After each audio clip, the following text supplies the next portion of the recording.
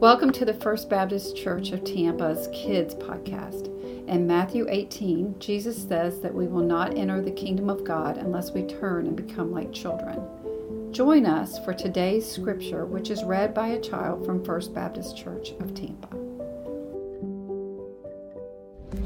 Today's scripture is from Galatians and Psalms. Galatians 5:20, verse 22 through 25. But the fruit the Holy Spirit produces is love and joy and peace. It is being patient, kind, and good. It is being faithful and gentle and having control of oneself. There is no law against things of that kind. Those who belong to Jesus in Christ Jesus have nailed their sinful desires to his cross.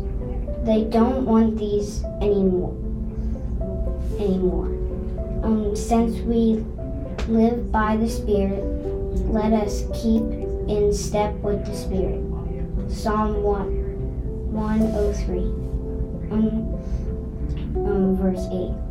The Lord is tender and kind. He is gracious. He is slow to get angry. He is full of love. Thank you for joining us for today's scripture reading.